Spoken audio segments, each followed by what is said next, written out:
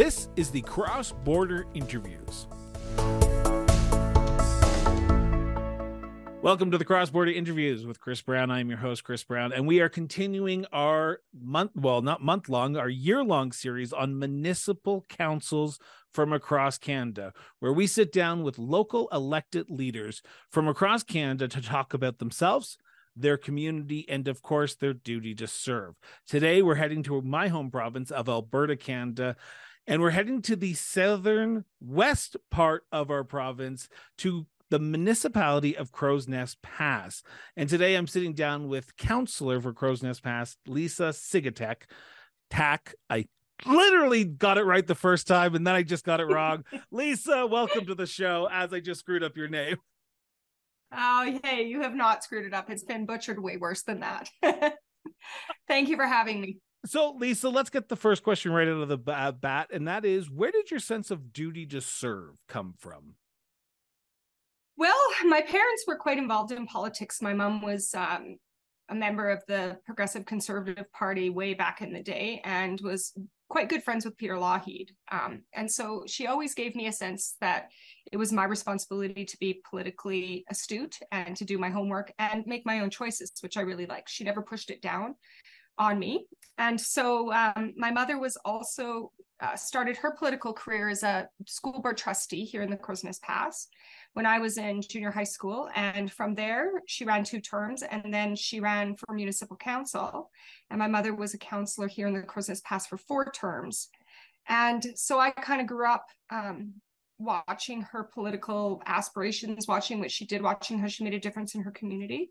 And so when I went to university, I went to the University of Lethbridge and I joined the Young Conservatives, and I was active in that association back in the day. And it was just, my parents were really good and smart and made us all be politically savvy and make good political choices based on what we wanted. But she made sure that we knew that politics was an honor, that people had fought for the right for us to have a chance to vote.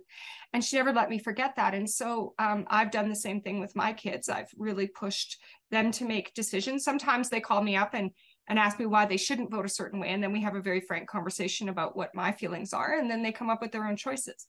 So that's kind of where it started. So it opens up the question that I kind of was going to ask second, but you've sort of already mentioned it. I guess municipal politics and politics in general were talked at the dinner table growing up. If your mother was so actively involved, and even to today where you're sort of talking about it with your kids as well. So was politics that thing that sort of bonded the family and why you got into it after your mother did? Absolutely. My first memory of my mom in politics, and it's a funny story. Probably I can share it on here. I shouldn't share it other places, but I'm going to share it with you. Is Pierre Elliott Trudeau came to the Crowsnest Pass and he threw a baseball. And as he was throwing the baseball, my mom yelled out, "You son of a bitch, get out of my community." I was young, but that's my first foray into politics and how much she disliked Pierre Elliott Trudeau. And so she really was really good about not only keeping us in politics, but making sure that we used our voice in the way that we should. And so, it's around the table. My kids have been involved. We talk about it on a regular basis. It's very interesting because my 2 oldest sons are in university, and there's definitely a different teaching pattern that goes on in universities when it comes to politics, both provincially and federally. And so often they'll come to me and ask me what my opinions are on certain things. And I always have to remind them about what they need to think about, because it's really interesting. They're quite indoctrinated. A really good example is my one son came home when they raised the tuition in Alberta. My one son came home, he was at University of Lethbridge, and he said, "I'm going to the steps of the legislature and I'm going to find out exactly, they've raised my tuition, Mom, and it's my right to protest." And I said, "Absolutely, that's your right. Like, fantastic. What are you protesting?" And he said, "Well, they raised my tuition." And I said, "But honey, how much did they raise your tuition?" And he said, "Well, I don't know. My chancellor said I have to do this." And I said, "Well, how about you do a bit of research and tell me how much did they raise your tuition?" And it turned out, and he walked down to his bedroom with his head a little bit hung low because he knew he should have done a better job. And he came up and he said, he didn't want to tell me. And I said, how much, Karen? And he said, $268. And I said, so you think it's the public's responsibility to pay for your education, or is some of that your responsibility? And what do you think is a good choice? And of course, he made what I felt was a better choice, but that's the kind of stuff that we saw happening. And so I feel as a parent, it's my responsibility to say, that's true, but have you looked at it from a wider perspective? And so those are interesting things that have happened. The same thing happened to my other son, who's at U of A. He's in engineering, mining engineering. And he called me up and said in the last election, why shouldn't I vote NDP? And I said, well, you can, like, what is your choice? What do you think is important? And he said to me, well, I read the platform. I really like them. This is what I'd like to do. And I said, well, that's great. And I said, honey, what are you taking? And he said, oops, sorry. He said, I'm taking mining engineering. And I said, well, then if you're going to vote NDP, you should get out into a different faculty, because then you're a hypocrite. And those are the conversations that we have around the table. And so he really thought about that and said, you're right, I can't vote that way and go into mining engineering. So it's, these are the things that we talk about on a regular basis in our family. And I wish more Canadians would do that. I think the idea of open discussion is a key cornerstone, particularly at municipal politics, municipal governments, I should say, because that's the level of government where people can exchange those ideas. In our pre-interview, he said there is no whipped votes in municipal governments. It's whoever has the majority of the votes, whether it be a 7-person council or an 8-person council or a 9-person council. They can't have 8-person council because that would be a deadlock if there's 4 and 4. But the majority of votes wins, and it's always best on your decision making and your education of the issue that's in front of you. That's the education of the issue. That is the key word. Yeah. For someone who saw her mother in school board trustee council as an elected official and then as a counselor, what made you in 2017 to say, okay, it's time to put up or shut up. I'm going to get involved, because I saw how it affected my family, with my mother being a school board trustee and a counselor. And now it's time for me to take the same path as her, after I don't know how long she was off council, but by the time you actually announced in 2017 you were running. But what made you decide in 2017, I'm going to follow in my mother's footsteps as a local representative instead of someone in Edmonton or someone in Ottawa? Mm-hmm. I think initially my aspirations were to go on a little bit of a bigger level. I wanted to go into either provincial or federal politics at some point in my life. But I felt like I couldn't do that if I didn't do this first. So I think that, we have a lot of politicians who go into those roles and they have no government experience whatsoever. And really, even me, as a person who had been involved in politics with my mom at a municipal level, when I got in, I knew very little. It was very surprising. I thought I was astute. I owned the newspaper. I covered council meetings. I really felt like I was astute. I knew what was going on. And it honestly took me at least a year to a year and a half to figure out my role and what I could and couldn't do. So I wasn't crossing lines, and I wasn't trying to run the municipality, but rather creating the policy and procedures in order for which my municipal leaders could run my community. And so I really felt that I feel very strongly that a lot of people who run have no clue what that is. And then they go in there and they waste 4 years of my life, of me as a voter, wanting them to do things, just trying to figure out where their place is in the food chain. And so for me, I felt like I needed to get my feet wet. I was seeing things in my community that I didn't particularly like or agree with. And I'm not a bitcher. I'm a put up or shut up kind of girl. And so I put my name forward and I made it. So let's go back to that 2017 election, because I can imagine, as someone who had owned the newspaper or still owns the newspaper to today, I'm assuming, correct? Yeah. You had an idea of what the pulse of the community was, the issues that were facing your community, the issues that were in front of people. When you were out door knocking, talking to people, were there issues that even surprised you in that election that you went, holy crap, I didn't think people had this issue, but I'm glad someone's talking about it to me so I can sort of, if elected, help them? Yeah, for me, For me, I've had a very privileged life. I have a husband that makes a good wage. I have had a good job. My children have had an ability to be educated. So I always felt like I had a very privileged life.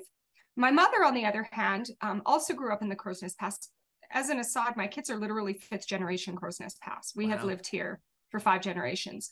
They immigrated from Europe to work in the coal mines. And so my mother lived here, but my mother was on a completely different level. My mother was very poor. Her mother was an alcoholic. She had to work to feed her and her sister. She had hand-me-down clothes. She had a very difficult life in this community and grew up with nothing, and was often a pariah in the community because she didn't have anything, especially back in those days. However, she was incredibly smart, and she was incredibly beautiful, and she was incredibly strong. And so you take all 3 of those factors in, and she was a force to be reckoned with. And so she always instilled with me a need to take care of those less fortunate than me. And so when I ran, it wasn't because I needed it on my shoulders, but there was a segment of our population in the Crow's Nest Pass that is impoverished. We are 52% of our population makes under $50,000 a year. No. 52% of our population makes under $50,000 a year. And we are the oldest community in Alberta per capita.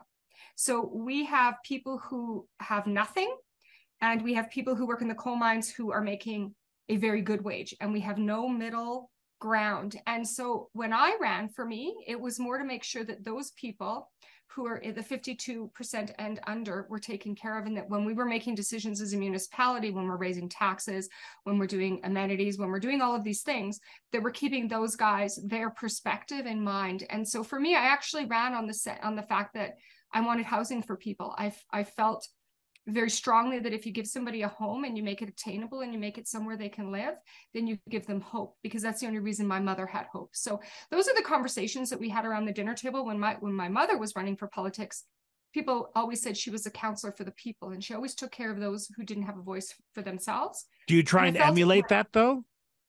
Absolutely. Every decision I make is with the forethought of how will it impact the most vulnerable in my community. I want to ask. At the end of my first term, go ahead. Just quick. At the end of my first term, we were on the precipice of creating an attainable housing, and it didn't get done. And I really wasn't planning on running more than 1 term, maybe 2. But at that point, a couple of my kids were graduating, and I was ready to do something different. And we hadn't finished the attainable housing project. And so I ran just because I want to make sure that we get something in place for these guys. I'm going to ask a question, and I apologize if it seems like a very weird question to ask, but your mother's name is what? Her name was Gail Rickson. Okay. So her same last name as me, though. I didn't change my name. I'm still okay. So it was Gail Sigatak. Sigatak, and so was my mother. Yeah. So okay. I never changed my name when I got married. So I want to, because you're the first person who has this unique story that I've never had the ability to ask this question to. So I'm going to ask this question. Your mother, it was known in your community. You're a lifelong resident of your community. When you were out door knocking, did people say, "Oh, you're Gail's daughter"? "Oh, I remember Gail as a counselor. I'll vote for you because I liked how Gail was." And I'm not trying to say there was nepotism there. I'm just saying, was the name something else attached to it that helped you sort of potentially get over that fear of going up? And because I'm assuming you're a reporter as well as owner of your newspaper, so you're not afraid to go ask people questions. But was there a sort of a easing into politics because your mother had that name recognition already, and your name was her last name as well? Oh, absolutely. I mean, she didn't make it on 4 elections because people didn't love her. My mom was really interesting. She was incredibly strong, and she was incredibly tough. And when she was in politics, it was when there was not a lot of checks and balances between administration and council. So the councils pretty much ran administration back in those days. There's so many checks and balances in place now where, we know where our line is, so we can't get into the day-to-day operations of an organization. But back when she ran, they certainly could. And so there was a tremendous amount of power being a councillor back in those days that isn't there now. I mean, really, my job is to create policy and procedure. That's it. and to listen to people bitch at me, because they do that a lot too. But, you know, at the end of the day, it's policy and procedure to bring your community to where you want it to go. But back in those days, it wasn't.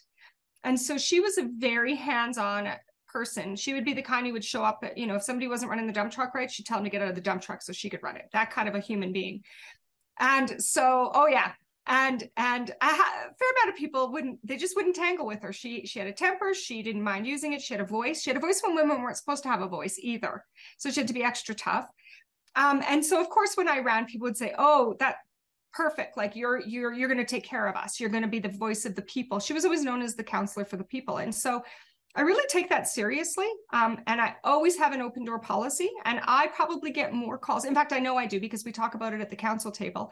I get more people come through the door of my office, probably because it's accessible, and more calls than I would not be hesitant in saying more than any other counselor in the Crow's Nest past, just because of my mother did it. And so then therefore I will do it. So I want to go back to that very first time walking onto the council chambers floor as an elected official. So it's after the election night in 2017. You have the check mark. You're officially declared the new councillor-elect for the municipality of Crow's Nest Pass. How much of a responsibility and weight do you put on your shoulders to make sure you do your job correctly? Because the decisions you make in that council chambers are not only going to affect your pocketbook, but the pocketbook of every single person in your community, your neighbors, your loved ones, your community members, your co-workers. How much of a responsibility do you put on yourself in that first time walking onto that council chamber floor? And do you still have that responsibility put on your shoulders? Yeah,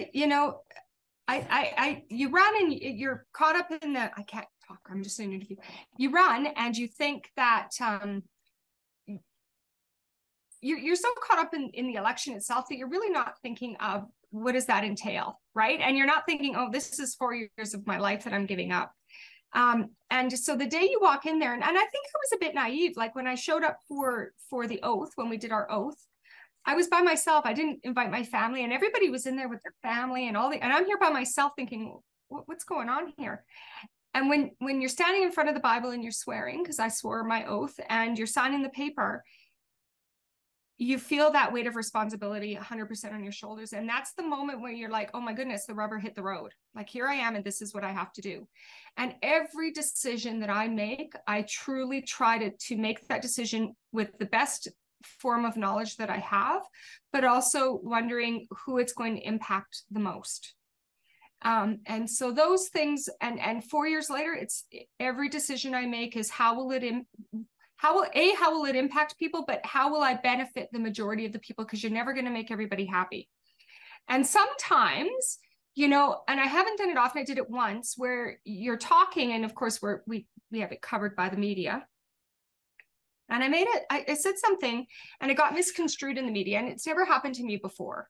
And we were talking about the community wanting to be a tourist community. And one day I was driving down the street and none of the businesses were open on a Sunday. And my comment was, the point I wanted to make was, if you want to become a tourist community, you need to become touristy. I do realize that some of the workers, that you can't get workers, that some people are lazy, and it's therefore hard for you to get workers, but we have to figure that out. And it got misquoted in the paper for me saying that business owners were lazy. And it blew up. It went viral. And that's the first time that had ever happened to me in 5 years. And it was a real wake-up call that what I say really carries weight, more weight than I even think it does as a counselor. Because sometimes you minimize what you're doing because it just becomes what you do. And then you forget that people are listening to you, and that the decisions that you make and the words that you use actually matter. And so that was a really good wake-up call for me. And I just got raked over the coals. Like, it wasn't good. I didn't apologize because I really hadn't done anything wrong. And I stood by what I meant. I really feel that if you want to be touristy, you have to open up and you have to figure that out. But I did apologize for the use of the word, but it was a real wake-up call that we matter. Like, I have to lead by example. So it was a good wake-up call for me. You mentioned something there, and I want to jump into it a little bit more if possible. You talk about your role as a counselor, but on the flip side, you're also the owner of the newspaper in town. Yeah. And you knew this question was coming because literally Oh. I said I want to talk about it during the interview. You were the Oh, for second sure. you were the second elected official who's come on this show who is a counselor and also a newspaper owner or publisher. Yeah. How do you balance that? Because I can imagine you want to be you want to walk the fine line that is editorial control, but also ensuring that your reporters cover the town council meetings in a correct fashion. So how do you balance those two roles in this polarizing life that we live in right now? Well, I watched my mom. My mom also owned the newspaper before me. We've owned this newspaper for 93 years. I know, I'm like walking in her footsteps. So she owned the newspaper and was a counselor. And believe it or not, we one of the reasons why I didn't run earlier in my life was because we lost a tremendous amount of business. Like if she made a decision people didn't like, it affected us on a fiscal platform. And so I had to be really cognizant about that. And also about, I have a big voice. I mean, we sell 3,000 newspapers in a community of 6,000 people a week. Like people are reading what we have to say.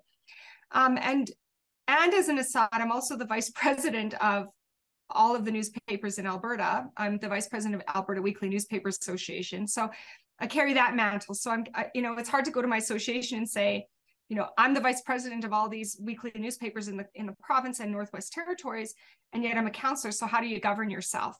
And so really, I have no editorial control over anything that has to do with council-related business. I don't even read it. And so when I hire my reporters, and I hire educated, college-educated reporters, the first thing I say to them is, you need to write what you read, what any of us say, and I'm never going to read it. And I, to this day, have never actually read a council brief.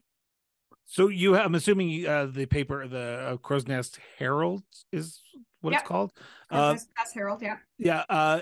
It has an editor. So you're the owner and publisher, but there's an editor as well, or are you the editor as well? No, we don't have an editor because, I mean, we, as you know, or as the world knows, the newspaper business is getting sucked by by social media. So no, we don't. I mean, I'm the publisher, but I really have to trust the reporters I hire because it's their responsibility to make sure that they're doing what they do and they're educated enough to know it.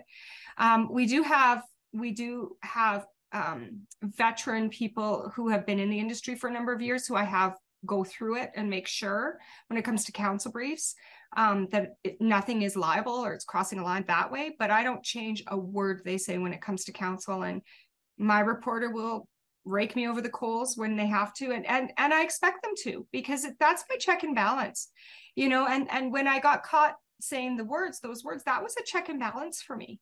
Had it not been reported in the newspaper, I wouldn't have known that I said that, and I wouldn't have realized how impactful my words are. And so it was a good thing, and it needed to be done. And I think as politicians, we're so busy trying to make excuses for what we do or justify our actions, rather than when we make a mistake, rather than just saying, yeah, I made a mistake. Like, could have used better language. I'll be better next time. And that's the problem with politicians, is they're not humble enough to recognize when they make a mistake. You are publisher, owner, counselor, and just mom. How do you balance those three jobs? Because I can imagine going to the grocery store is the most challenging role that you ever have, or going to get the mail, because you are going to get stopped because people know who you are. You're the owner of the newspaper. You're the counselor. You're so-and-so's mom and this daughter of Gail. How do you balance that lifestyle in such a small community? Because I think that's a lot of people are trying to figure out right now, is how do local politicians just not go crazy with the constant bombardment of calls, issues that are being raised? Do you ever just say no to people and say, I can't talk about it now. Here's my card. We'll talk about it tomorrow. Mm-hmm. I do, actually. And it took me a while to figure out my boundaries, because I do have 4 sons. When I ran the first time, in 2017, Kieran would have been 19. I had a 19-year-old, I had a 15-year-old, and I had an 11-year-old at home. And I take being a parent the most important role I have in my life. It far surpasses politics. It surpasses my job. It surpasses everything I do. I take it very seriously, and I'm really proactive in my children's life. And so, what I noticed is when I would have date nights with one of my boys. We would pick a night and we'd go for a date, and oftentimes we would go for dinner, we would walk in, and I would see times when I would be walking with Quinn, the youngest one, and we would be going for wings, for example. And as I'm walking through the door to the table that I want to go to, I'm getting stopped along the way by people wanting to talk about council. And it took me a while to say to people, sorry, I'm having a date with my child. You can come to the office tomorrow. So I really try to run business hours. My door's open from 8 till 4. You're more than welcome to come in at any time and talk to me. But off hours are off hours. And the other thing that I'm not very good at, and that other politicians are, or maybe I am really good at it, maybe I guess it's how you look at it, is when they have community events or dances or fundraisers or different things that happen on the weekends, I don't go to them. I spend weekends with my kids. I go to hockey games and I play board night with them, and I go visit them in university, and I have given weekends and parent time. That is my P1. And so, lots of times they'll have these wonderful events and they want me to come. And I'm like, no, I'm sorry. I'm a mom first. Like, I give you my time and my energy when I'm expected to at meetings and during the day. But when it comes to events for my kids or weekends, it's hands off. There's my line. And so I've been very good at people just don't cross the line anymore. It's great. Before I turn to the last segment, I want to finish with this. You seem like a very personal person. Since you've been elected in 2017, are there people in your community, because you own the newspaper, who won't come to you because, well, I'm not sure if it's going to be published in the newspaper, so I'm going to go talk to Councillor Y or Councillor B, because if I go talk to Lisa, it might get reported in the newspaper. Do you ever find that balance hard, or is your community, because it sounds like your community is quite open with you and very honest with you, okay with the fact that you run both and are the publisher, and you have that line where your reporters are the municipal reporters, not Lisa, the reporter? Yeah, no, I've never had a problem with it, to be honest with you. And I don't think they must have either, because they voted me in a second term. So no, yeah, it's just because the last counselor I talked to. If they did, though, right? But if they did, chances are they wouldn't have. And that was a good litmus test to see if I was able to kind of walk that line. No, I really don't. I don't think there's anything that people don't feel like they can come and talk to me about. And they do, like, right down to somebody's got too many cats. Those are the good questions. Just like, really? Like, holy cow. But you know what? It's been a privilege, because I don't think many people, I think municipal politics is true politics. It's one vote, your vote matters, and how well you sell your vote or how well you sell your idea is how your council will vote. And I'm really cognizant of being open to everything, not coming in with preconceived notions, because I might have an idea of what I think is right, and then a different councillor or the mayor comes in and they give their spiel, and it's like, oh, I hadn't thought of that. And I think that's why municipal politics works versus federal. And to me, it seems like federal and provincial are just imploding. It's just, you watch question and answer, and nobody answers any questions. They're asking questions, nobody's answering them, or if they're answering them, it's about something completely different. Nobody wants to talk about the issue, truly discuss the issue. And at a council level, at a municipal level, you sit at a table and you hash it out until you come up with how you're going to vote. And I think if we ran the country that way, I think the world that way, I think we'd have a much better quality of life in this country. Plus, at the council table, there is no party. You're Lisa, that's Todd, that's Jim, that's Jacob. So there is no party, and there's no partisanship. It's all for one cause, and that's the community. Abuse against municipal officials, elected and staff members, has risen dramatically over the past handful of years, and to date, everyone has been dealing with these issues on their own, and often on a case-by-case basis. While we can't eliminate all abuse of officials, we can take steps to mitigate the impact of those instances. On April 27th and April 28th, Strategic Steps Incorporated is hosting a symposium in Edmonton, Alberta, focused on bucking the trend. Attendees will come away with the understanding of fostering a safe space for both administration and council. Learn from industry leaders on how to deal with unsafe and abusive behavior, how to build a supportive team that provides support, and you can walk away with the tools and resources to help avoid abuse in local government. Get your tickets today at buckingthetrend.ca. I want to turn to segment 2, and you've already let the cat out of the bag of what it is, and it's issues. So before I ask this question, I have to preface it by saying this is a conversation between the counselor and myself. This is her opinion. This is not a motion at council. This is not a policy of council. We seem to get a lot of questions and answers about those. This question that I ask. So, counselor, in your opinion, what is the biggest issue facing the municipality of Crowsnest Pass today? Well, for us, it definitely is the fact that we're an impoverished community. We are by definition, when you're 83% of our, it might even be 78 now, between 78 and 83, the number varies, but let's say 78% of our tax base is residential. We have no commercial industry in this community. And so the brunt of the taxes are falling onto the residents of our community. And the majority of the residents of our community are seniors who are on fixed incomes.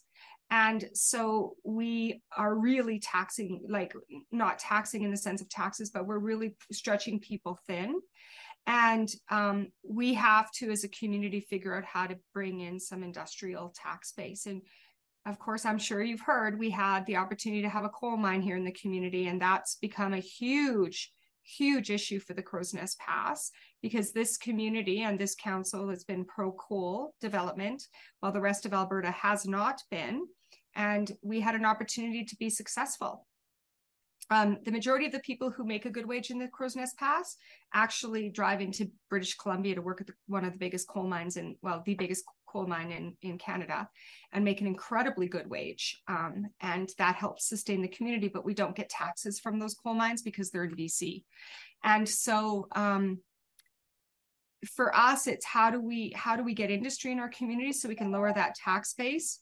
How do we build our community without putting more strain on the seniors? And what we're really finding now is during COVID, the Crowsnest Pass was found as a tourism place because you could still buy houses here for a reasonable price. And we're really 2 hours from Calgary. So we're not that much farther than Banff is or Canmore, but you can still buy a house here for under $200,000 a year or $200,000. And so I'm just going to do this. And so what we've found is that we have a lot of people from the city who are moving into the Crowsnest Pass and buying homes to live here on weekends. And what they're doing with that is they're increasing the value of the homes so that local people now can't afford the homes. And it drives up the assessment of the homes in the community. So then your taxes are more.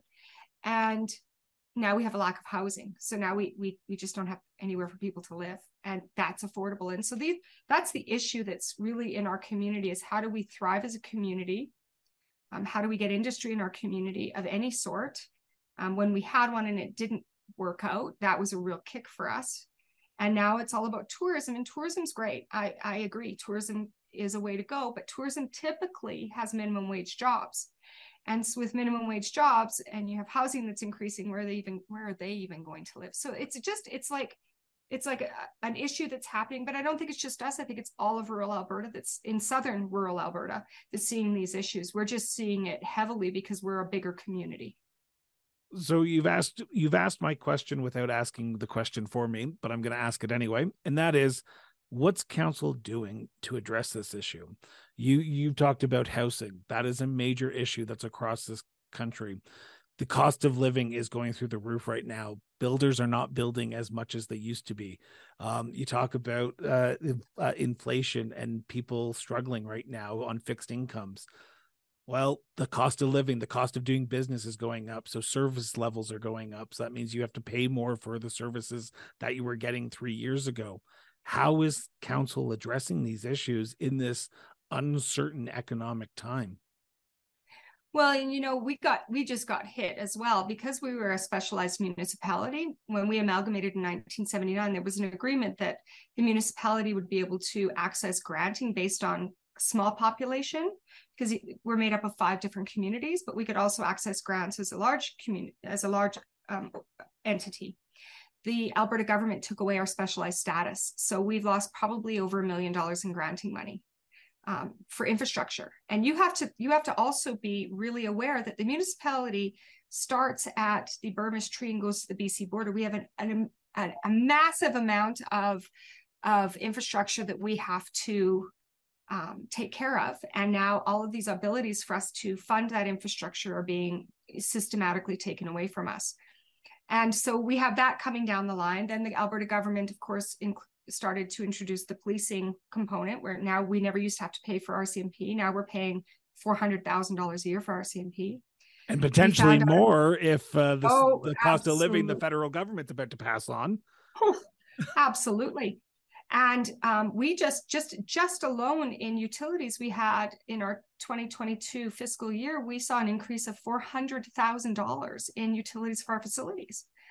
So, all of these things come at you and you're like, okay, well, what do I do now? Like, can I ask the public for more money because we have no industry? So when the coal mines were coming, when there was an opportunity for us to have a coal mine, that would bring a significant amount. We run a $17 million budget.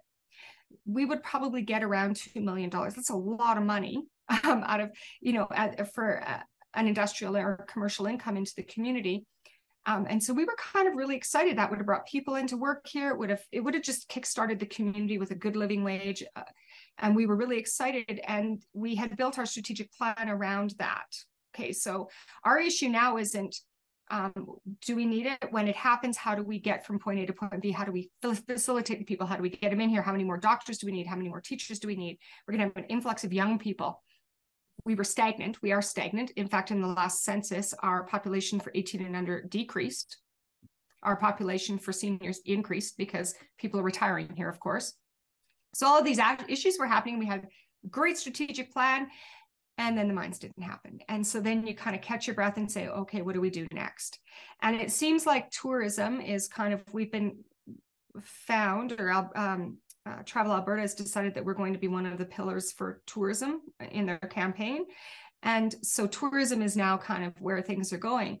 And I'm all for tourism. Don't get me wrong. I think it's great, but I also, it's one part of the puzzle.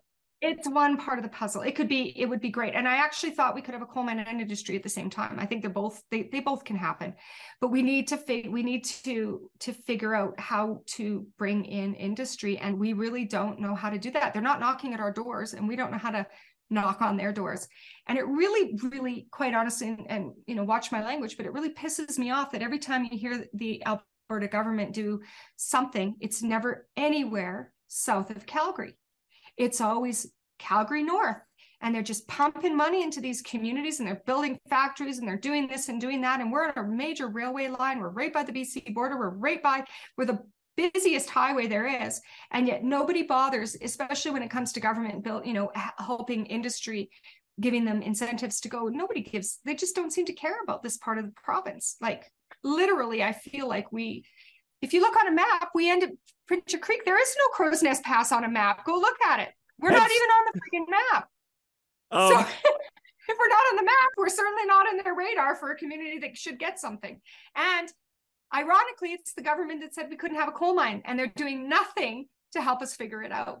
So that was previous Premier Jason Kenney who said that.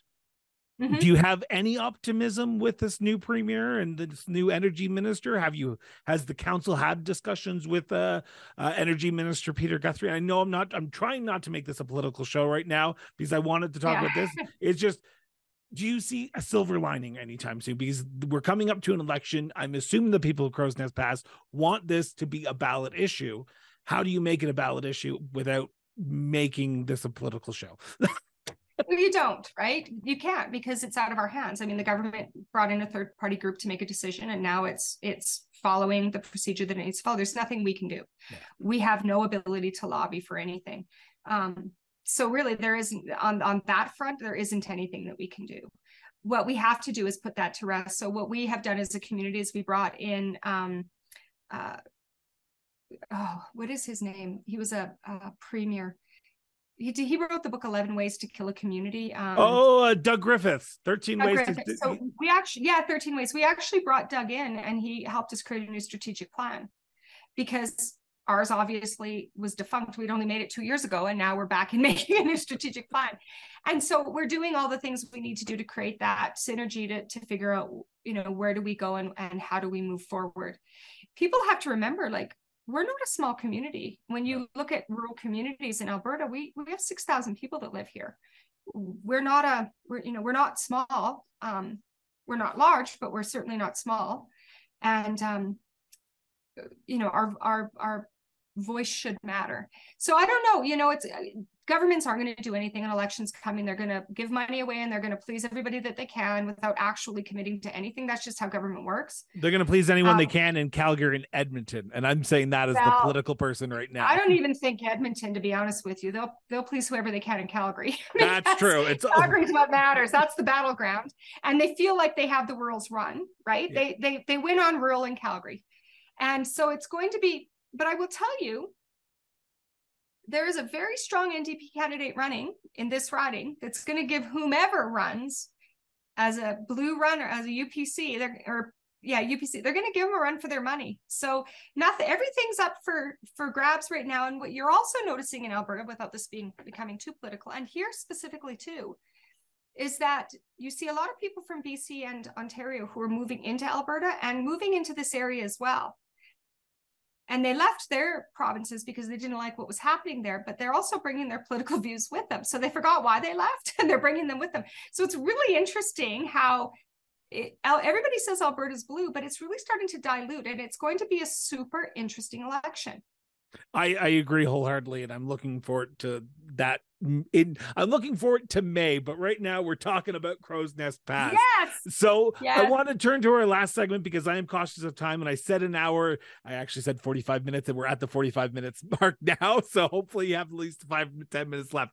I want to talk about tourism. As I said in every single episode that I've been doing in 2023, if you come on my show, I'm coming to your community. I'm coming to spend those tourism dollars in your community to drive some economic development in your community. So for those who are listening across this great country and around the world, because we have listeners in Germany and Ireland, the UK, and Australia for some reason. Hi, Australian people. What should people do while they're in Crowsnest Pass? Oh, what shouldn't you do? We are such an untapped gem. So we're really fortunate in that we have cultural tourism is one of our big things. So there's traditional tourism, which we'll talk about, but we also have big cultural tourism. So we have, of course, the Frank Slide, which is the largest rock slide in North America. We dropped 90 million tons of rock through the town of Frank in 1903. And so we have an interpretive center. We have literally rocks for 3 square kilometers in between a highway. There's a graveyard in there. So we have the Frank Slide Interpretive Center, which is one of our historic sites. We also have Canada's worst mine disaster. We lost 189 miners in a coal disaster in 1914. And there's tours there. We have had a rum running shootout in the Crowsnest Pass in Coleman. And so Emperor Pick was in a shootout, and Florence Lysandro, his partner, was hanged. She was the first woman hanged in Alberta. And we have a museum, and we have the house in which the barracks were and in which he was shot. So we have incredible cultural tourism here. You can actually go to the cemetery and go to the mass graves of the 189 young men who passed away in the mine disaster and hear all the stories. In fact, my great-grandfather was working in that coal mine, and his best friend was coming in from Europe, and they switched shifts, and his best friend died, and my grandfather made it out of the coal mine. And so, there's these stories. Really, like, culturally, we're one of the most incredible we still have a Polish hall. It's very segregated in communities. We still have all of these places that people can do culturally to visit. So that's one component of what you can do when you come to the Crow's Nest Pass. Oh, and we also have an underground mine tour. So you actually get all the gear on and you go into an actual coal mine. It's incredible. So you could spend a week just doing cultural tours here in the Crow's Nest Pass. And then, of course, we have untapped natural beauty. We live at the head of the Rocky Mountains. We're a little tiny community surrounded by mountains. And what you get here that you don't get in Banff and Kamloops is you don't have to pay to come here and hike. It's free. And it's not commercialized. So every hike is you're in the back country and you're seeing some of the most beautiful, untapped, raw vistas that you're ever going to see, and you're not going to see anybody around you at all. And I've hiked 52 peaks in the last couple of years in this community, and the views are incredible. So we also have a ski hill in our community, a little tiny ski hill. And what we have is a very active mountain biking community that has turned the ski hill also into some world-class mountain biking. So we host mountain biking events, the trail running. We actually host what's called Meet the Minotaur, which is the only North American stop in the Skyrim Tour here in the Crow's Nest Pass. It's a 33-kilometer, 3,000 peak mountain race. It's European based, but we're the only stop in North America. And that's here in the Crow's Nest Pass. So you add all that up, you can actually hike into Lille, which is an old mining community, and you can see all the coke ovens and all the buildings.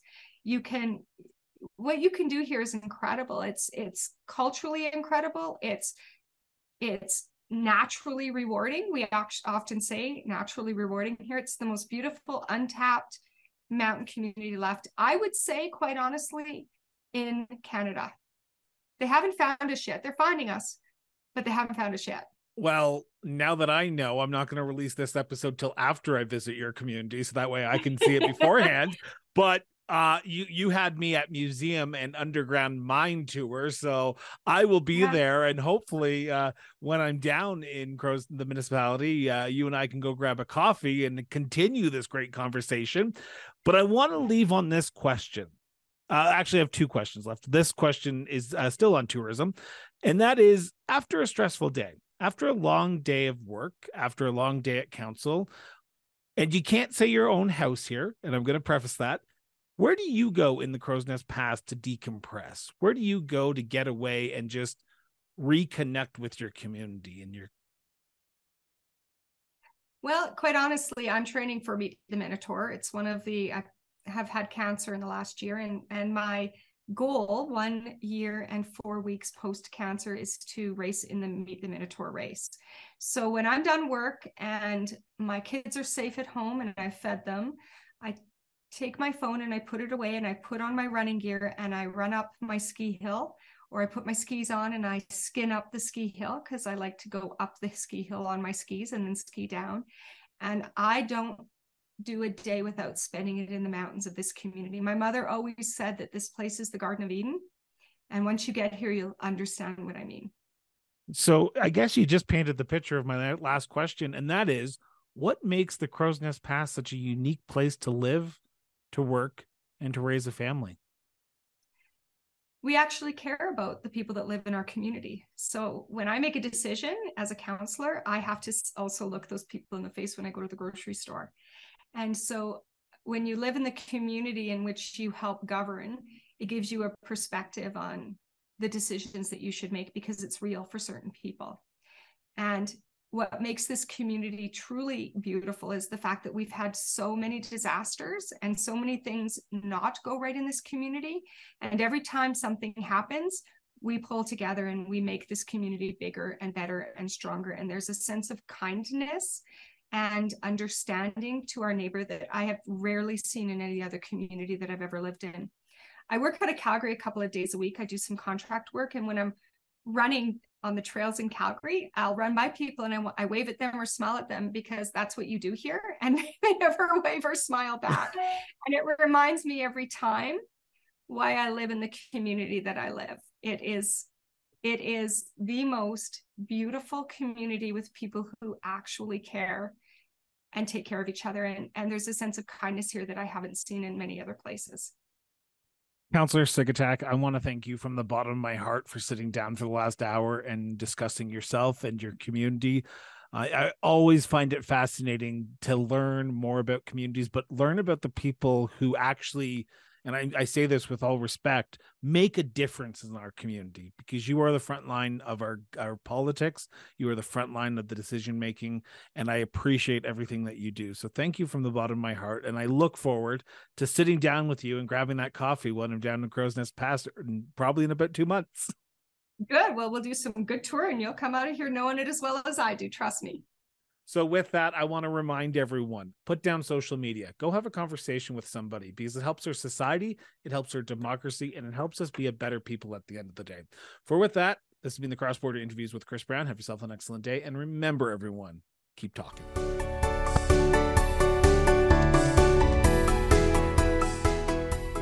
The Cross Border Interviews is a division of Miranda Brown & Associates Incorporated. Music by Peter Gagliardi. Executive produced by Christopher Brown and the Honorable Ricardo Miranda. Visit www.crossborderinterviews.ca for more details. Copyright 2013.